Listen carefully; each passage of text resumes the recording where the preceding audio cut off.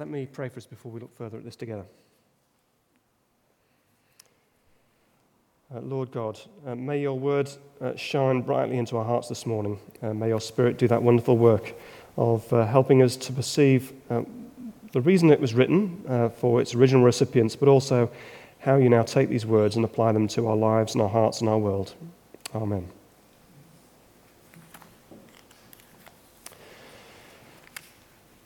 If you were with us last week, of course, we looked at Felix, and now, of course, Felix has been removed, and a new governor has been appointed. His name is Porcius Festus. History provides a kinder assessment of his tenure. Festus was just and he was moderate, more than any of his predecessors or his successors. However, he only apparently lasted 2 years in office when he died. Festus wastes no time making the acquaintance of his subjects. Within days, he is meeting the Jewish authorities in Jerusalem. Initially, he's not swayed by their petition for Paul to be transferred to Jerusalem. We know, of course, that behind their request lies dark, murderous motives. However, 10 days later, when Festus convenes his court in Caesarea, it seems by this point he's been won over by political expediency. He asks Paul if he's willing to stand trial before him in Jerusalem. Knowing that he would not get justice in either Jerusalem or Caesarea, Paul now plays his trump card. As his right, as a Roman citizen, he appeals to have his case heard by Caesar. And so an unstoppable legal process is activated, and it will carry Paul to the heart of the empire, to Rome. Judicial corruption has driven Paul to lodge his appeal in the court of Caesar, who at that time was Nero. And yet, under the sovereign hand of God, judicial corruption is commandeered to serve his purposes. For God had already revealed his plans for Paul. We saw it back in Acts 23, verse 11. God had said to Paul there, "Take courage. As you have testified about me in Jerusalem, so you must also testify in Rome." And so now, do you see, through God's providential hand, his ticket to Rome is booked. I think it's an encouragement to us today, because in the macro or the micro scale, God is working out his purposes in history broadly, but also more narrowly in our individual lives. How often do we feel buffeted by the trials and tragedies of life? And yet we can trust God to providentially overrule and to use bad and sad situations to our eternal good. So, a few days later, King Agrippa and his sister Bernice come to pay their respects to the new governor, Festus. This is King Agrippa II. He is the last in a long line of kings in the family of Herod. Agrippa is curious to meet Paul, and this sits happily with Festus's desire to work out what on earth this is all about. After all, Festus is going to look a bit of a chump if he sends Paul before the emperor in Rome without any substantiated charges. Agrippa is the king of the Jews. Maybe he can make sense of this situation. So another hearing is convened, and in his opening statement, we now learn what conclusion Festus has reached concerning the charges against Paul. Look again at chapter 25, verse 25.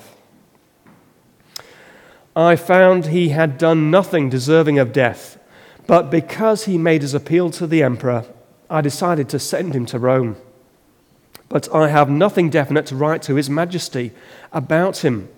Therefore, I have brought him before all of you, and especially before you, King Agrippa, so that as a result of this investigation, I might have something to write.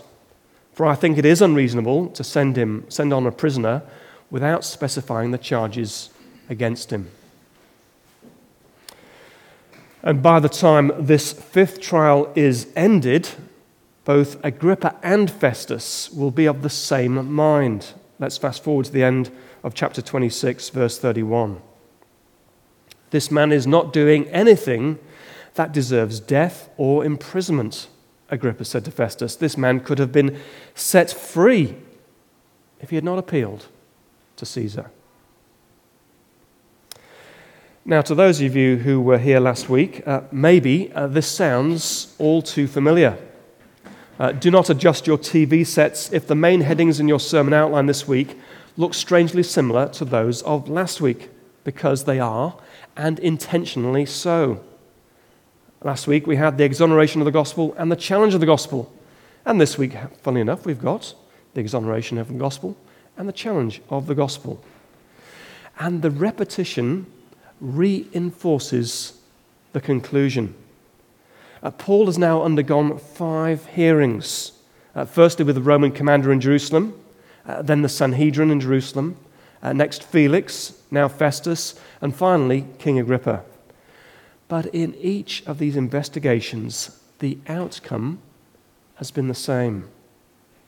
Is Christianity a threat to the state? No. What explains the Jewish animosity to Christianity? Well, it's a response to Christianity's claim that it fulfills all the hopes of Judaism. What is the heart of the Christian message? The resurrection of Jesus Christ. At the risk of being boring, Luke, the author, is pressing his points home. Luke is enabling his readers to know what is true and what is not true about Christianity. And in the face of inaccurate, even slanderous reports about Christianity, here is the historical evidence which brings clarity and confidence. Christianity is not some weird cookie cult. Faith in Christ is not misplaced. So, we've seen firstly again the exoneration of the gospel, but secondly we see again the challenge of the gospel. Let's look more closely at Paul's defense to Agrippa, because we are going to see that there are, firstly, 3 essentials of Christian conversion, and secondly, 3 responses to the gospel. So firstly, 3 essentials of Christian conversion. Just as with Felix in chapter 24, Paul not only presents his defense, but also proclaims the gospel. With Agrippa, Paul now recounts his personal history and his conversion story, as he also had done with the angry mob in the Jerusalem temple. Now, the difference here is that unlike with the angry mob, Paul isn't cut short when he mentions the G word, the Gentiles. And we now see what Paul probably would have said that day to the mob in Jerusalem if they hadn't lost it. Let's pick it up in verse 17, where Paul is recounting his commission from the mouth of the risen Lord Jesus on the Damascus Road. For we're going to see in his marching orders, there are 3 essentials of conversion: seeing, turning, and receiving. This is what Jesus said to Paul that day, verse 17. I will rescue you from your own people and from the Gentiles. I am sending you to them to open their eyes and turn them from darkness to light and from the power of Satan to God, so they may receive forgiveness of sins and a place amongst those who are sanctified by faith in me. So, the first essential of conversion, seeing. Jesus says to Paul, I am sending you to them to open their eyes. The great irony is that the one who had blindly opposed the gospel was now being given spiritual sight so that he could in turn grant spiritual sight to others.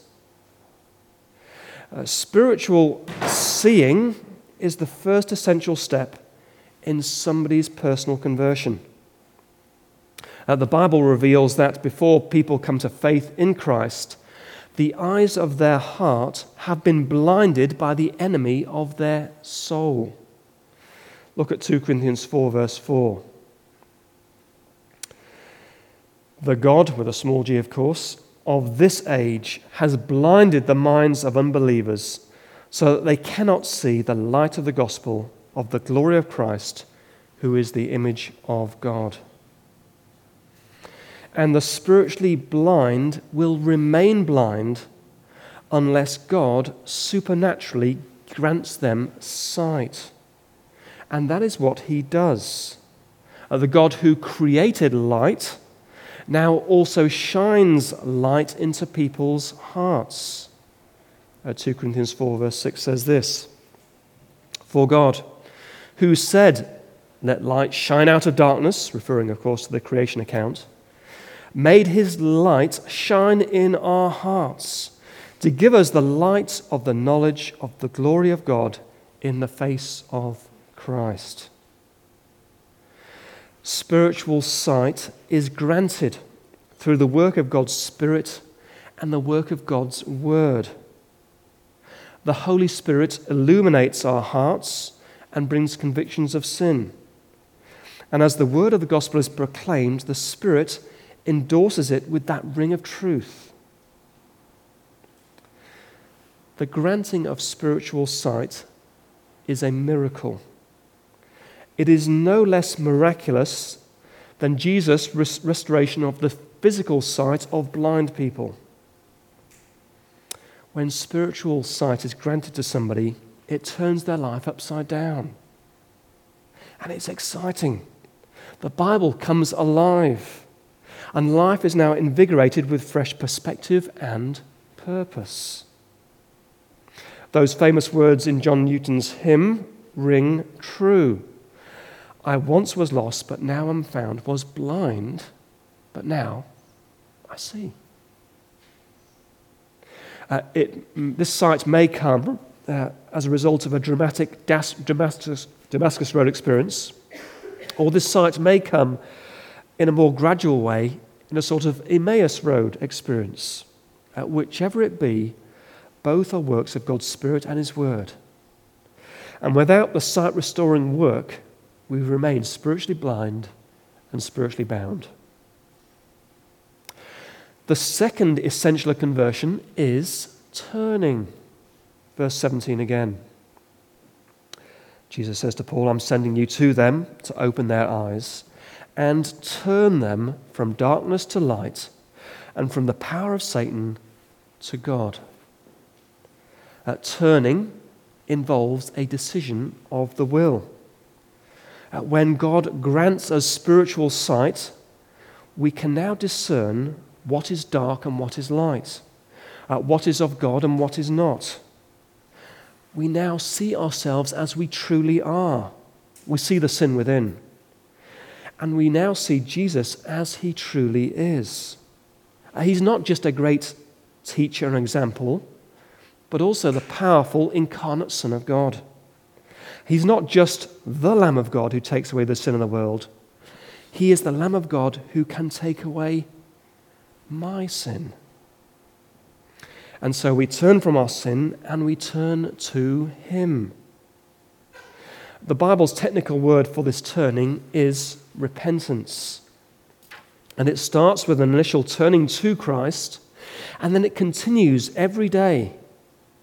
Every day we repeatedly keep turning from sin and remaining orientated to Christ. And that ongoing turning is proof that the initial turning was genuine.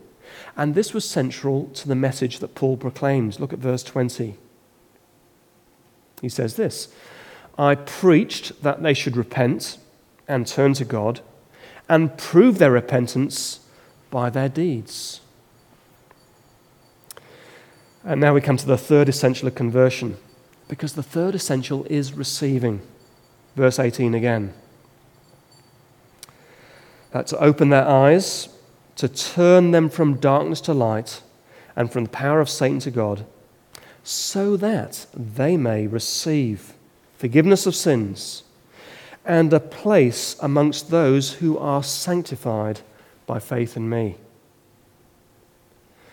The act of receiving implies the acceptance of a gift. Forgiveness of sins is not a wage earned, but a gift received. We come with empty hands, and we are saved by grace alone.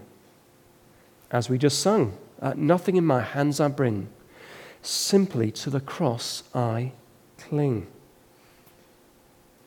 And at conversion, not only do we receive forgiveness of sins, but also a place amongst God's sanctified people. To be sanctified is to be holy, it's to be set apart.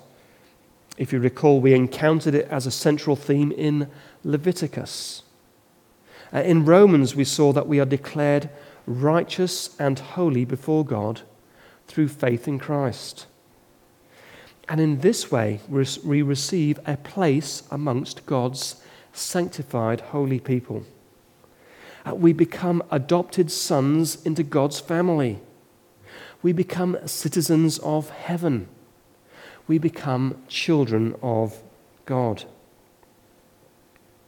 For those of us who have grown up in church, and for those of us who have led a relatively decent life, receiving may be harder than turning. Because it's not just that we need a little grace to sand off our rough edges. We need a Savior. And we can only receive Christ by grace through faith. And in chapter 26 of Acts, not only do we see 3 essentials of conversion, but also 3 responses to the gospel. And the first response we see is scoffing. It's in response to Paul's testimony that Christ has been raised from the dead, that Governor Festus can contain himself no longer. Let's pick it up at the tail end of Paul's defense in verse 22. Paul says, I am saying nothing beyond what the prophets and Moses said would happen, that the Christ would suffer and, as the first to rise from the dead, would proclaim light to his own people and to the Gentiles. At this point, Festus interrupted Paul's defense. You're out of your mind, Paul, he shouted. Your great learning is driving you insane. He's saying, Paul, I can see you've got a great mind. You're a smart guy, but you're also crazy. He's deploying that scoffing defense mechanism. How often do Christians today face the scoffing of a secular society? You don't believe all that stuff, do you? You must be out of your mind. You must be stupid. In this age of science and secularization, Christian faith can sometimes be chided as primitive and without warrant. And yet look at how Paul responds, because it's very insightful. Verse 25. He says this, I am not insane, most excellent Festus, Paul replied. What I am saying is true and reasonable. The king is familiar with these things, and I can speak freely to him. I am convinced that none of this has escaped his notice because it was not done in a corner. The gospel is both true and it's reasonable. Christian faith is not blind faith. It is rooted in reason. When you look into it, you start to realize that cults are often started by someone claiming to have had a dream or a divine or angelic visitation. And everyone basically has to take their word for it. Cults are often based on the private experience of an individual, which is not open to scrutiny. A couple of years ago, Tracy and myself had an ongoing weekly dialogue with 2 women who were Mormons, aka the Church of the Latter-day Saints.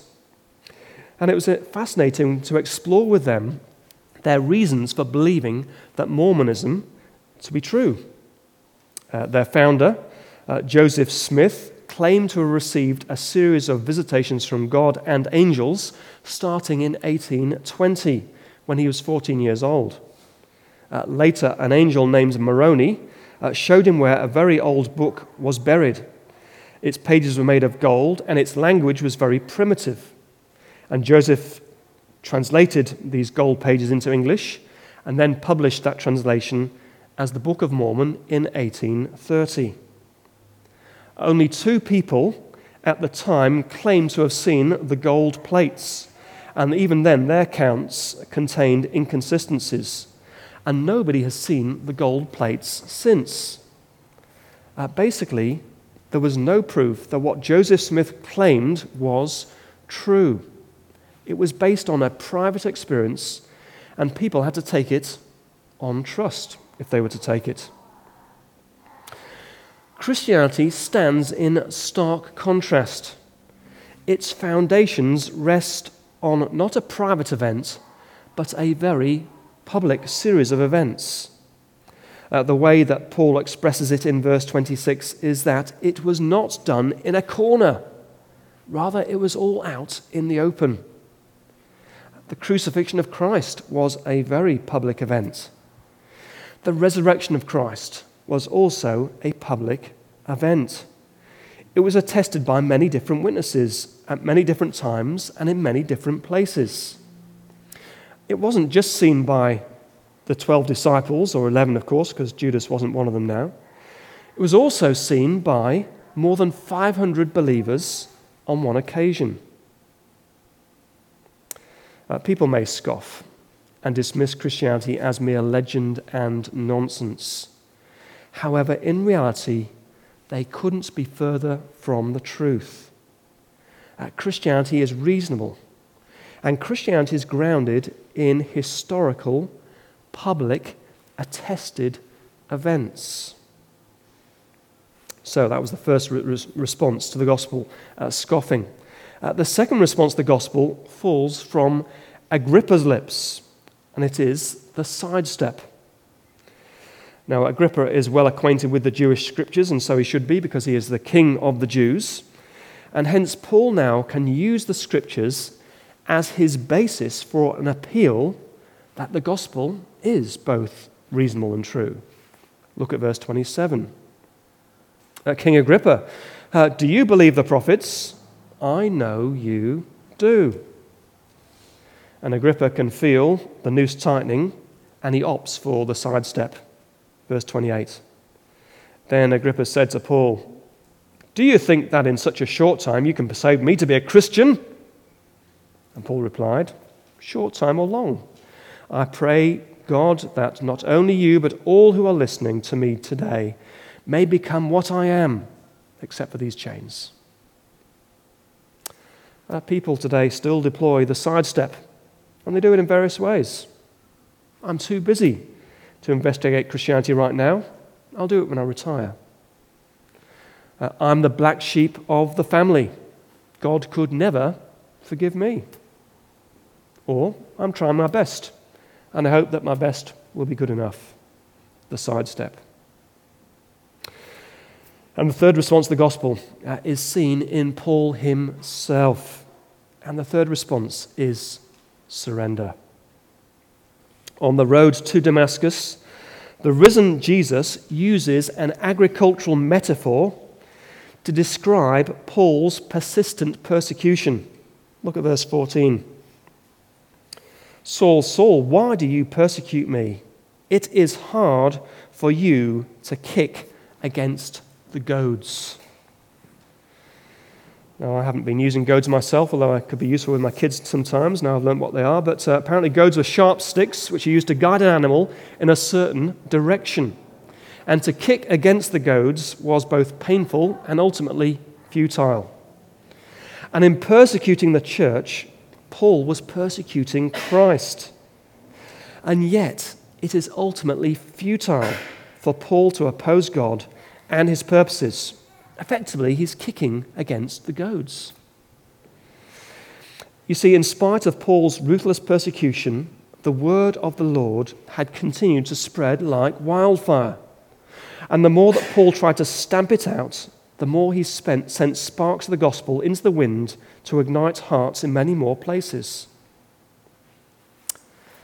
Paul was out of step with God's purposes for the cosmos.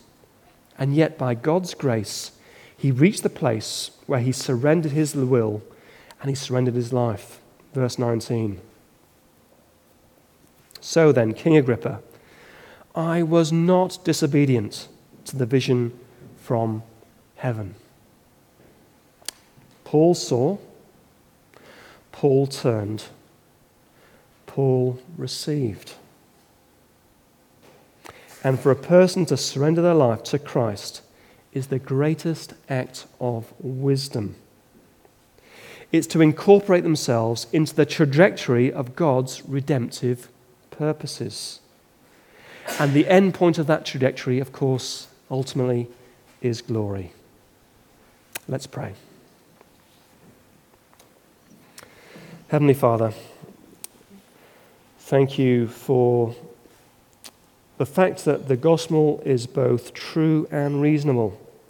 Thank you for this wonderful record, this historical record, which undoubtedly exonerates the gospel from all claims of falsehood and all claims of it being malicious.